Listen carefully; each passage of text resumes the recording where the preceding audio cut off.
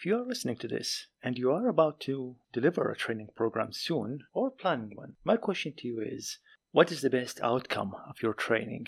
Realistically, do you want to get a good score on your feedback evaluation forms? Or do you want to get perhaps a standing ovation or something in between? For me, the best outcome of a training program was when I experienced one as a learner. It is the reason of how I entered the learning and development field.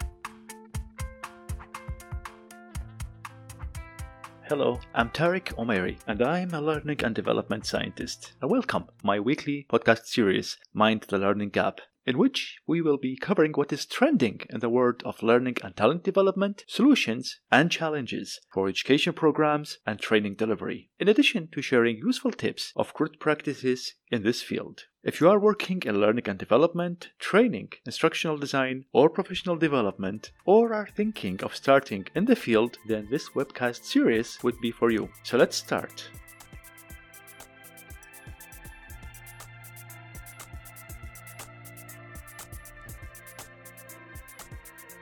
As we want to revolutionize the learning experience, emphasis on experience, we should move away from making it centered around the instructor, trainer, or facilitator.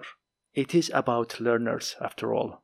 The success or failure of a training program can be measured by what learners take from it and how they use it after leaving the classroom. In other words, the learning experience needs to be personalized and give the learners a chance to connect it with their own life, work, and knowledge. For example, for me, whenever I read a book and stumble upon a certain new revelation, interesting note, or a find, I usually stop reading. I put aside the book, take a few minutes to reflect on what new information I just learned. Once the thought has fully sunken in my brain, I pick the book and continue. Similar to that, any training program we create should also account for providing a space where reflection on information can be done. Thankfully, there are numerous ways of planning opportunities for reflection in your program. We can ask students certain questions which help them to reflect on what they just learned. Questions like, why did you conclude this? Or, where did this idea come from? Another way to stir reflection is to make learners help each other to do it. Pair them up and ask them to share their reflection on what they just learned in the course. Sometimes students can be more open to sharing their strengths and vulnerabilities with each other instead of with the instructor and the whole class. Another way to ignite reflection, and this is perfect for e-learning by the way, is to ask your learners to record short reflection videos. This practice is akin in some ways to having someone stand in front of a mirror, and it will aid the learners to reach conclusions they would not be able to realize otherwise. But be mindful that such video assignments should be kept light, casual, and short. Another useful practice that I have done in the past is asking learners to write at the start of the course their goal from taking the training.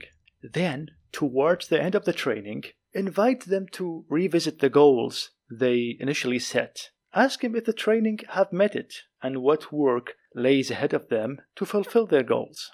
Finally, as promised, I want to finish this episode with one tactic which you can use to end your training session. Let me share with you the story of how I came across it.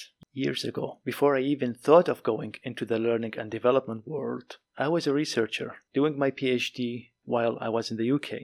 And I, at the time, enrolled in a professional development program aimed for researchers like me. And just as this training was about to end, the facilitators handed us each an open envelope with one blank card inside it. The facilitators told us that we need to write down 3 achievable goals. Those goals are personal ones that we should complete or aim to complete within 6 months after the training.